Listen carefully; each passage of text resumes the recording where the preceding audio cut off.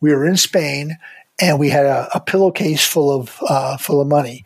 And we were deciding where to go. We didn't know where to go next, And so we went to the airport in Malaga, and we were just standing in the airport with all of our stuff, all of our suitcases and the pillowcase full of money. And we were looking at that little signboard, with the destinations that kind of flipped on those black things, but it clattered around and around and around.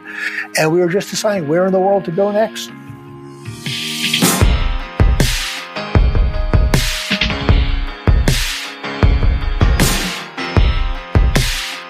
Risk of Ruin is a podcast about gambling and life and their intersection. I'm John Reeder. This is David and Goliath Part 2.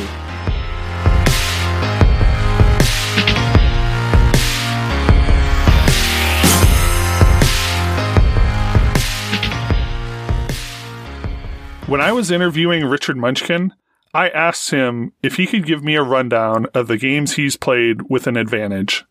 He said that it would be easier to list the games he hasn't beaten. That might be a difficult idea to digest because this is a largely unknown world. People think you can make money counting cards, beating sports, playing poker, and some people have realized that you can beat video poker.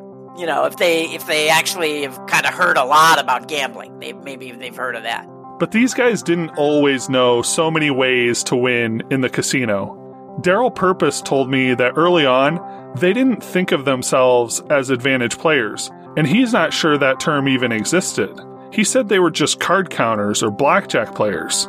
But that didn't last long because, as the saying goes, necessity is the mother of invention. So from the very beginning, 40 years ago, I was looking for ways to have a bigger edge than counting cards because I did not want to go 160 hours of losing again. And other than in foreign countries, I have done almost no counting of cards since the 80s. So I've mostly been playing other ways of beating blackjack or other games entirely. For advantage players, there's a balance between being open to the idea that a game can be beaten while also being rigorous in assessing whether an advantage is real. Daryl talks about being wired to keep an open mind. These people understood the concept of random and non-random. It's so hard for most people to get their heads around that, including people that run casinos and deal these games. They just don't understand that. But we understood, wow, here's a non-random thing that the casino thinks is random. And the way I see it, that's how we grew out of card counting, because we found edges that were much, much bigger than card counting. Just by looking at a game, by watching it being played, by watching the procedure. Oh, now the dealer pulls that card and he puts that here, blah, blah, blah, this, and there's that rule that some dealers maybe follow and some dealers don't. And I mean, that's how we do. People like James Grosjean and some others are so good that they just embody this sense. They can watch a game, any game. It doesn't have to be blackjack. They can just watch any game and just think, right, well, what's non-random about this game that the casino thinks is random? As applied to blackjack, this idea of having an open mind produced a number of ways to beat the game. Here's Richard again. So counting cards is sort of the very bottom rung of the ladder. For many people, that's the very first thing they learn. It's the smallest edge. It's the most amount of heat from the casino. The next rung up the ladder was shuffle tracking, right? It pretty much doubled your edge back in those days when the shuffles were really easy. Maybe the next rung up the ladder would be sequencing, where you're memorizing strings of cards so that as you see cards coming out, you know that an ace is much more likely to be coming out within the next few cards. In the Martin Scorsese movie Casino, there's a scene where two gamblers are taken to the back room. One of them has his hand broken with a hammer and then gets dumped in the alley. The thing they were doing at the table is sometimes called spooking. Mark Billings explains it here. When the dealer had a 10 up, an ace up as well, but a 10 up, the dealer would peek beneath it to make sure there wasn't an ace down there, because if there was an ace down there, hand is over. The dealer flips up the ace, everybody loses, she scoops your money, scoops the cards, boom, let's get on to the next hand, right? And in peeking, a lot of dealers, well, I shouldn't say a lot, but some dealers would expose that card to either somebody behind on the other side of the pit, or maybe off to the side a little bit. Spooking was just one way that players had to see the dealer's hole card. The dealer's down card, hole card, is beneath the dealer's up card. And in order to get that card down there, they have to jam it underneath. And in doing so, some dealers would expose the card, some to the front, some to the side, most to the side, I should say. And so that became known as front loading. And it's a huge edge. I mean, obviously, if you know what the dealer has up, which you can see, and also what she has down, it's a massive edge. But not everyone was so interested in getting a peek at this valuable information. Tommy Highland said hole cards just didn't appeal to him. I play a lot of gin rummy, and it was just always learned that if, some guy was showing you his card, you say, hey, hold your cards back there. It wasn't a fair way to win or whatever. And I just never, I don't, if somebody else has a different view, I respect that, but I just never felt like I wanted to be a hole carder. I never, when I tell people what I do for a living, I tell them I play blackjack. I beat them by using math. I don't want to say, well, I sneak around and sit real low at the table and try and look at the dealer's hole card. I'd rather say, I beat the game by mathematics or whatever. Another advantage involved carefully watching the shuffle, seeing the last card in the deck, and then cutting a precise number of cards.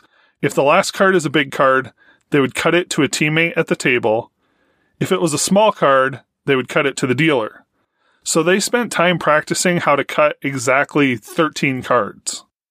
Anytime that you know the exact location of a card in pretty much any game, that can be an enormous edge. Whatever the game, let's say it's Baccarat, if you know what the 59th card in the shoe is, that's a big edge, So yes, if you can cut a certain number of cards and you know that a certain card is 13 cards down, that's a really big edge. I think my favorite thing about these stories is trying to imagine how exasperated the casinos must have felt. If you work in a casino, your best day is a boring day. You don't want to have to deal with these characters that sit in apartments with no furniture and no curtains and practice cutting exactly 13 cards. Even though all of these plays are interesting, the thing we're going to spend the most time on is computers. Richard can give us a primer. Keith Taft developed this hidden blackjack computer that you operate with your toes, and computers were not illegal in Las Vegas until 1985. The first iteration was a computer that would count cards. The second iteration was a computer that would shuffle track. The third iteration was a computer that would sequence. The technology that went into that and the work involved in making those plays happen, it was pretty brilliant.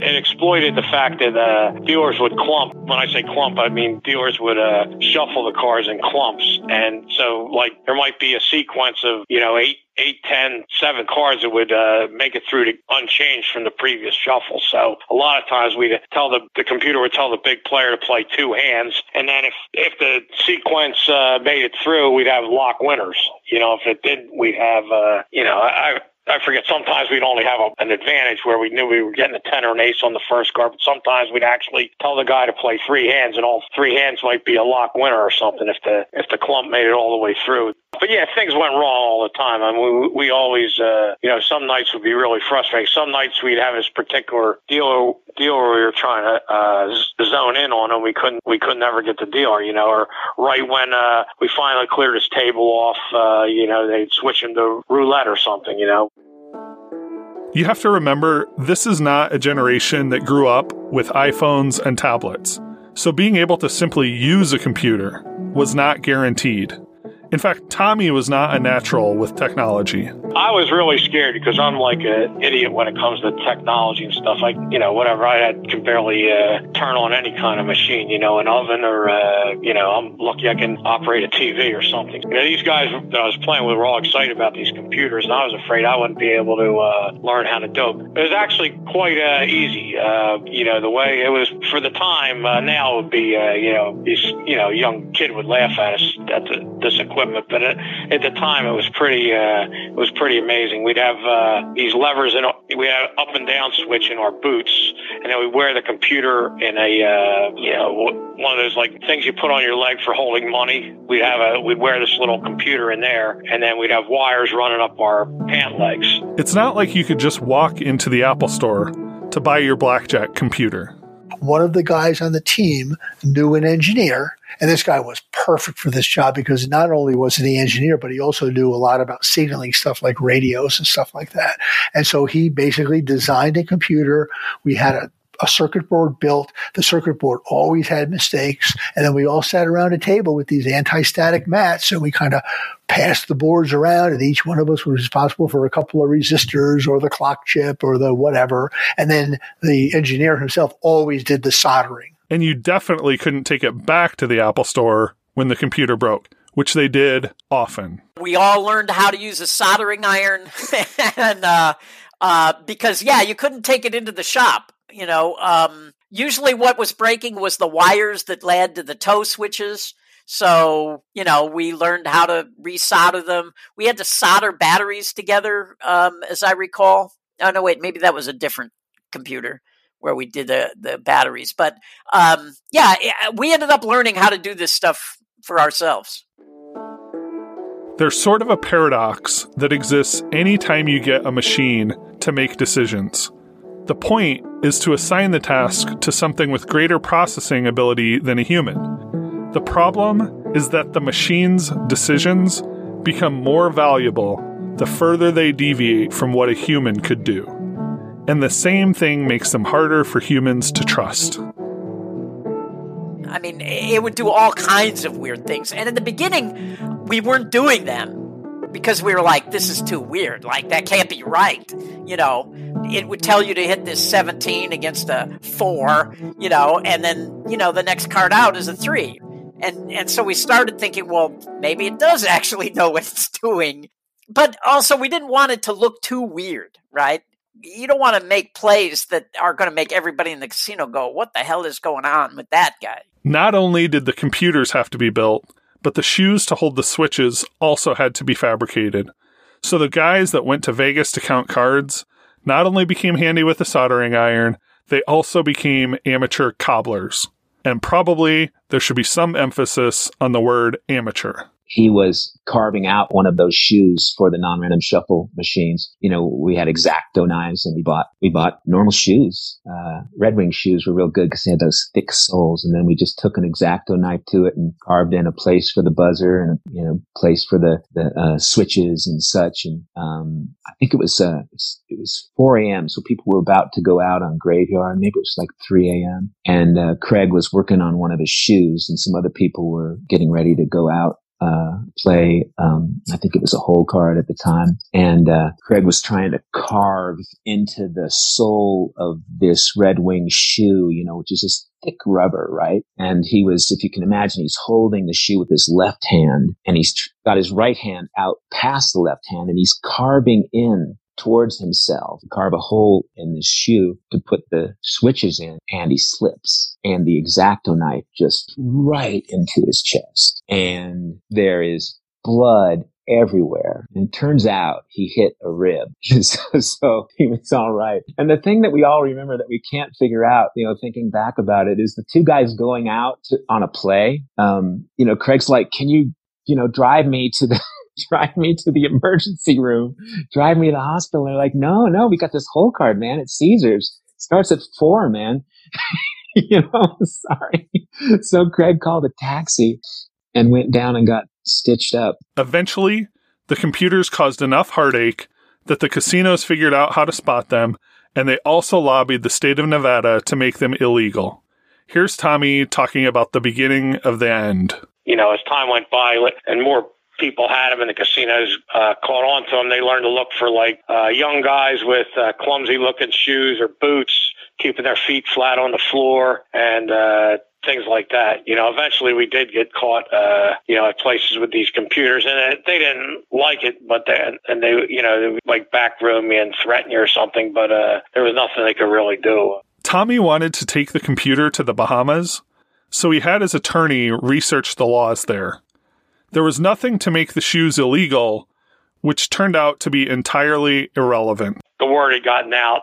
Griffin or whatever had alerted these guys as to what to look for to spot a computer player. And they pulled me off the table and said, take off your shoes or whatever. And, we went back and forth. And eventually I took off my shoes, and there were all the wires and everything. And, they were very triumphant about it. They were very proud of themselves. They had caught me. And they had the police come. They had me arrested. My wife was with me. She was on the beach. They went to the beach and got her off the beach. They detained her for maybe, I think less than 24 hours, but for quite a while, maybe like 16 hours. They eventually moved me to a cell where the only cell they had open was on death row. Both guys in the cells next to me were both condemned to death. I had 2 lawyers fly down from Vegas. Everything was all about the money. There was no, as long as I was willing to give them enough money back, they were willing to let me go or whatever. And I basically agreed to give them a bunch of money, and they let me out. Everybody had their hand out. We had to have a Bahamian lawyer. He shook me down for more money. Then the guy that was escorting me to the airport, my lawyer told me to make sure to give him a few $100 or else, I might not get taken to the airport. It seemed like there was no law. The only thing that spoke was money. Everyone has a different tolerance for risk, and Mark Billings had a very high tolerance. Even after Nevada passed its device law, the team pressed ahead with a play that sounds very illegal. There was a camera. The camera was at table level, and the person doing the cutting would riffle the cards one at a time. It could riffle fast, but it had to be one at a time. And if 2 cards went down at one time, then the whole thing would be destroyed. So if you think about it, the riffle is going from the bottom up, and then you do a cut. And when you do a cut, the cards remaining in your hand wind up on the bottom, and the cards that you just riffled wind up on the top. And those are the cards that are going to be dealt out. And so the camera actually sent a signal out to a van, and in the van we had a video recorder, and the guy would, he would turn the video recorder on when the time came, record the riffle, bang it back, find the start of the riffle, and then started inputting the cards one at a time as they flip. Each card remained for about 3 frames. We had a pretty good, for that time, this was 87. We had a pretty good video recorder, and he would input the things, and then the computer would basically say, okay, bet 3 hands of strategy 1, or 2 hands of strategy 2, or 2 hands of strategy 3, or whatever it was, so that whatever happened, we were going to win every single hand. And we did. And the thing is, when I was using the computers, it was legal, right? Those shuffle tracking computers, we built them for the very first time. It was like late 82. The computers didn't become illegal until 85. So those were legal. Now the camera thing, yeah, that was crazy in retrospect, absolutely nuts. But the thing is, we were very, very careful and to be blunt, pretty good at this. If at any time there was any chance that anybody saw anything, we just called it off. We just wouldn't do it. But the beautiful thing about it is if it was done properly, it was just like a magic trick, right? Everything was done before anybody knew to start looking. Mark eventually took his technical knowledge and turned to roulette. Some brilliant people had already tried to beat roulette over the years, and the results had been promising, but bittersweet. When I say brilliant people, I mean Ed Thorpe, who invented card counting, along with Claude Shannon, the inventor of information theory, and 2 guys who contributed to chaos theory, Doan Farmer and Norman Packard. So some of the smartest people to ever work on gambling problems had tried to beat roulette. Mark's roulette project took note of the earlier work, but ended up using a novel approach to make predictions. Actually, his method of making the predictions would be familiar to anyone that has designed recommendation systems on the internet. Collect some data, like wheel speed and ball speed, then look in the database for past similar spins, and use those spins to make a prediction. Does the beginning of this spin look sufficiently like any other spin in the database? It's like the ball had eyes, You bet over here on this side of the wheel, and the ball it really looked like it was trying to get there. That's what it looked like. It was ridiculous. It was ridiculous. It was something to see. Mark thinks that they were playing with an edge that might have been 100% or greater. Their edge was so big that the main consideration became deciding how much they would win. What we used to call it was a pain threshold. We knew roughly what they could put up with before they just couldn't take it anymore. All the things these guys were doing in the casino had the potential to leave evidence. Maybe the evidence was just the casino seeing that a game was getting hammered, but also just seeing an advantage player at a table could be a clue. We did not want things to spread quickly. We did everything we could to keep them from spreading, to the point where there were numerous occasions where a known player, we'd see somebody enter the casino and we would just stop playing and disappear before they could see us. Because we did not want any player to watch us play, because some of us were kind of pretty high profile, pretty well known in the advantage play world. And if they saw us on the table together, they were immediately going to want to know what was going on. Even if we were on a tremendous game, if somebody was going to see us, we would shut it down. I remember one time walking through the MGM, and I saw a guy I know, a known advantage player, sitting on a baccarat table with a whole bunch of chips in front of him. And I was like, oh, what's going on here? I mean, I knew there was absolutely no chance he's just there gambling, right? So, that happens. Suddenly I'm going to start investigating the baccarat games in the MGM. We're not gamblers, right? So we didn't do this for fun. We didn't do this because we wanted to. We did this because that was our job. So I wasn't saying, boy, let's go out and play. That never, I can't remember anybody ever saying that. It was like, there's a good situation here. We should go there and do some cutting or do some front loading or do some counting or whatever it may be, right? Nobody I knew who did this for a living did it for fun. The guys doing these things are obviously brilliant.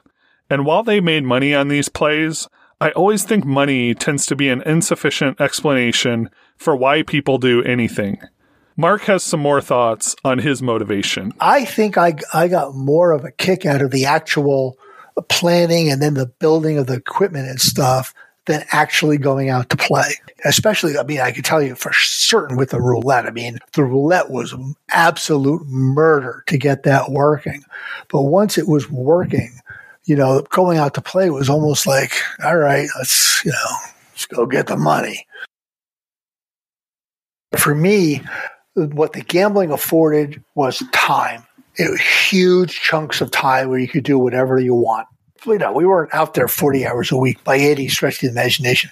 And that allowed us to do all kinds of other things that we'd prefer to do other than gambling. We had huge amounts of spare time. We had a boat and we go water skiing. I actually do quite a bit of reading. I got a huge amount of reading done. And in that respect, it was terrific. A lot of travel. I spent huge amounts of time in Europe, years actually, all over Europe, got a chance to practice different languages. We've been to, Korea and Macau and the Caribbean.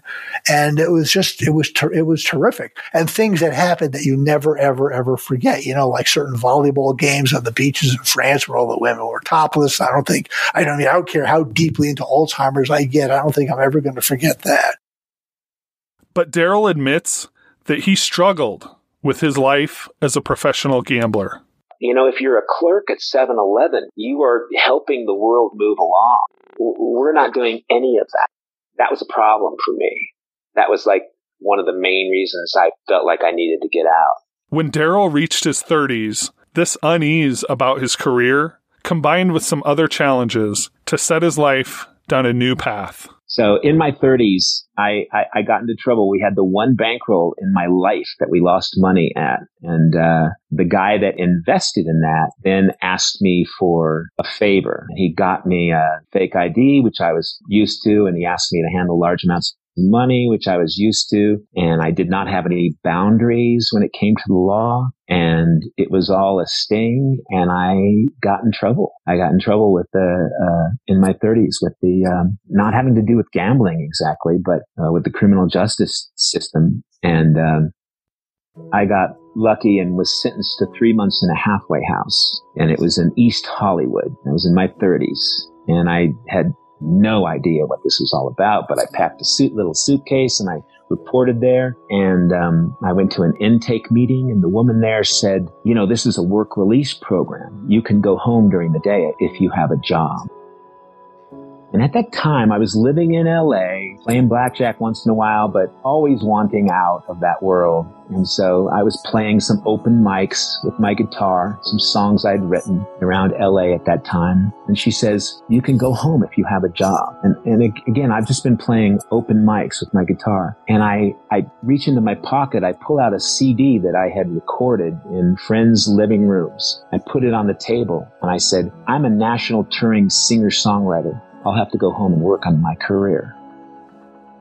And she said, okay. And so every day I went home and I got on what was brand new at the time, the internet, and I started working on my music career, which didn't exist. And I ended up playing music, performing music full time for 10 years. And it's one of the things I'm most proud of. And it was a lot about not having limits. And it was a lot about not having money as well, because I was making a living driving around in my truck, playing at these folk venues, recording albums that got played on folk radio across the country, and having a career. I always loved Colorado, and there was no good reason for my music career to be in Colorado, but it was 2003, 2004, and I decided I was going to move to Colorado, regardless of what it meant to my music career. And I came to Colorado, and Munchkin called me and said, hey, I want to do an interview for this book I'm writing. And I was like, okay, you know, and we did the interview, and he asked me questions, and he said, you know, there's some new things going on in gambling. Like, you can gamble online. And I had said to myself, as long as my music career grew from one year to the other, I would just be blindfolders on. I would be just like with my music, like I was with blackjack in my teens. And then one year, it was like maybe 2003, it didn't quite go as well as the year before, because I didn't put out a new record and didn't quite go as well. And so I considered what Munchkin was telling me. And the house I was staying at in Colorado didn't have any internet, but there was internet at the Starbucks in Colorado Springs. And so I bought a computer and I went down to the Starbucks in Colorado Springs, and Munchkin said you could gamble on the internet. And I just opened it up. I just looked around. I just started gambling. All of a sudden I was making $200 a day. I thought, oh, that's cool. That's going to pay some expenses for my music. And then all of a sudden I bought another computer, and I was making $2,000 a day. and I won $1 million in that Starbucks. You know, so I went from being a starving artist, touring with my guitar, playing songs I had written in bookstores and such, to like having a lot of money. And I said to myself, well, what do you want to do? You can do anything. And what I wanted was a home. And I wanted a home here in Colorado, in the mountains. And so I bought this house, and I blinked, and 15 years have gone by. So Daryl took the long way around and eventually got back into gambling. But it was music that helped him resolve the tension he felt. You know, ultimately, I ended up thinking that it's because a lot of us have made enough money to make a difference in other ways. And whatever, has gotten me here, I've made a difference with my music. I've written songs that have mattered to people. I've written songs that have saved people's lives. In part one, I said that these guys may have become unexpected heroes. So let's revisit this idea. Daryl's story fits the shape of the hero's journey. A seemingly ordinary young man is called to adventure, discovers his powers, undergoes trials, succumbs to temptation, descends into the underworld, experiences redemption and atonement, and ultimately finds his place in the world. Now, am I laying it on a little thick here? Absolutely. But in my defense, the characters in the story have names that tell you something about the character. I mean, Daryl's name is Purpose. And then there's the Keith Taff reference to David and Goliath, so it would require more restraint than I have to resist connecting the dots. Half of the David and Goliath metaphor is the unlikely hero. The other half is the bully that needs to be taken down a peg. Here's Tommy. I never really got burned out, but I kind of like the, beating at casinos. I've found it kind of a noble endeavor. These are kind of people that need to be beaten, I think.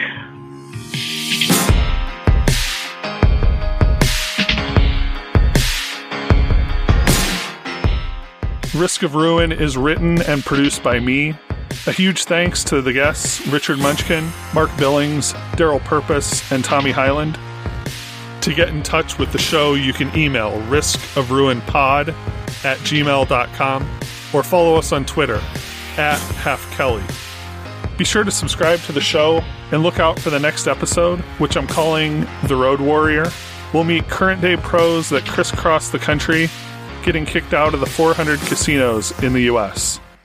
Every so often there's some weird holiday or something, you're out playing, you kind of forget that it's a holiday, and then there's no rooms around at all, so then you just have to sleep in a rest area. I was sleeping in this rest area in my car and, went to Walmart, got some yoga mats and some pillows, and then made like a little bed set up in the trunk, but I just could not get any good sleep because it was 4th of July, it was hot. There was this creepy guy like going around with a baseball bat, and he was just like looking into people's cars. Like, it just was not a good place to be.